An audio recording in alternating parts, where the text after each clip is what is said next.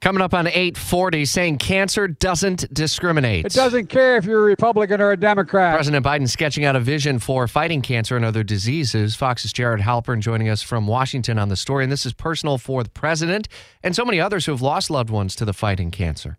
Absolutely, yeah. The president has talked about this for a number of years, certainly personally impacted by the death of his son, Beau, to brain cancer back in 2015. And a lot of what he's talked about, he has set up previously, setting up something that he calls a cancer cabinet to bring in different aspects of the government towards this singular focus of cutting in half the number of U.S. cancer deaths over the next 25 years. A big part of this that the White House announced just before the president spoke yesterday was this new agency head, Dr. Renee Wegzgern, who will now lead what's called the Advanced Research Projects Agency for Health, ARPA-H, an agency established earlier this year to kind of serve as the central collection point for all of these health and biomedical research projects that are happening through federal funding all over the country. One of the things the president talked about in his speech yesterday is that there's too much research out there, that it's being held too close to the vest by these researchers, and there needs to be a central collection point. You have to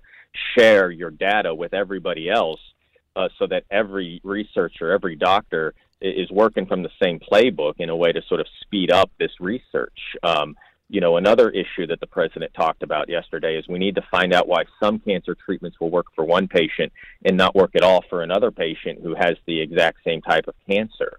Part of that, he says, is understanding differences in patients, that a doctor of one patient needs to sort of understand a patient of another doctor. And so that's a big part of where this sort of is. It's sort of a federal catch-all for all of these research projects going on and these new promising breakthroughs that the president believes are just years away. Yeah, fascinating to see, and certainly a personal story, not only for the president, but anyone who has lost a loved one or has seen a loved one in the fight against cancer, to be able to finally find that cure, obviously, and even further than that down the road. We'll update any developments that come throughout the day here on 104.5 FM. Fox's Jared Halpern in Washington, where we are just unpacking the consumer price surge. Sharply lower prices for gas and cheaper used cars slowed down inflation some in the month of August.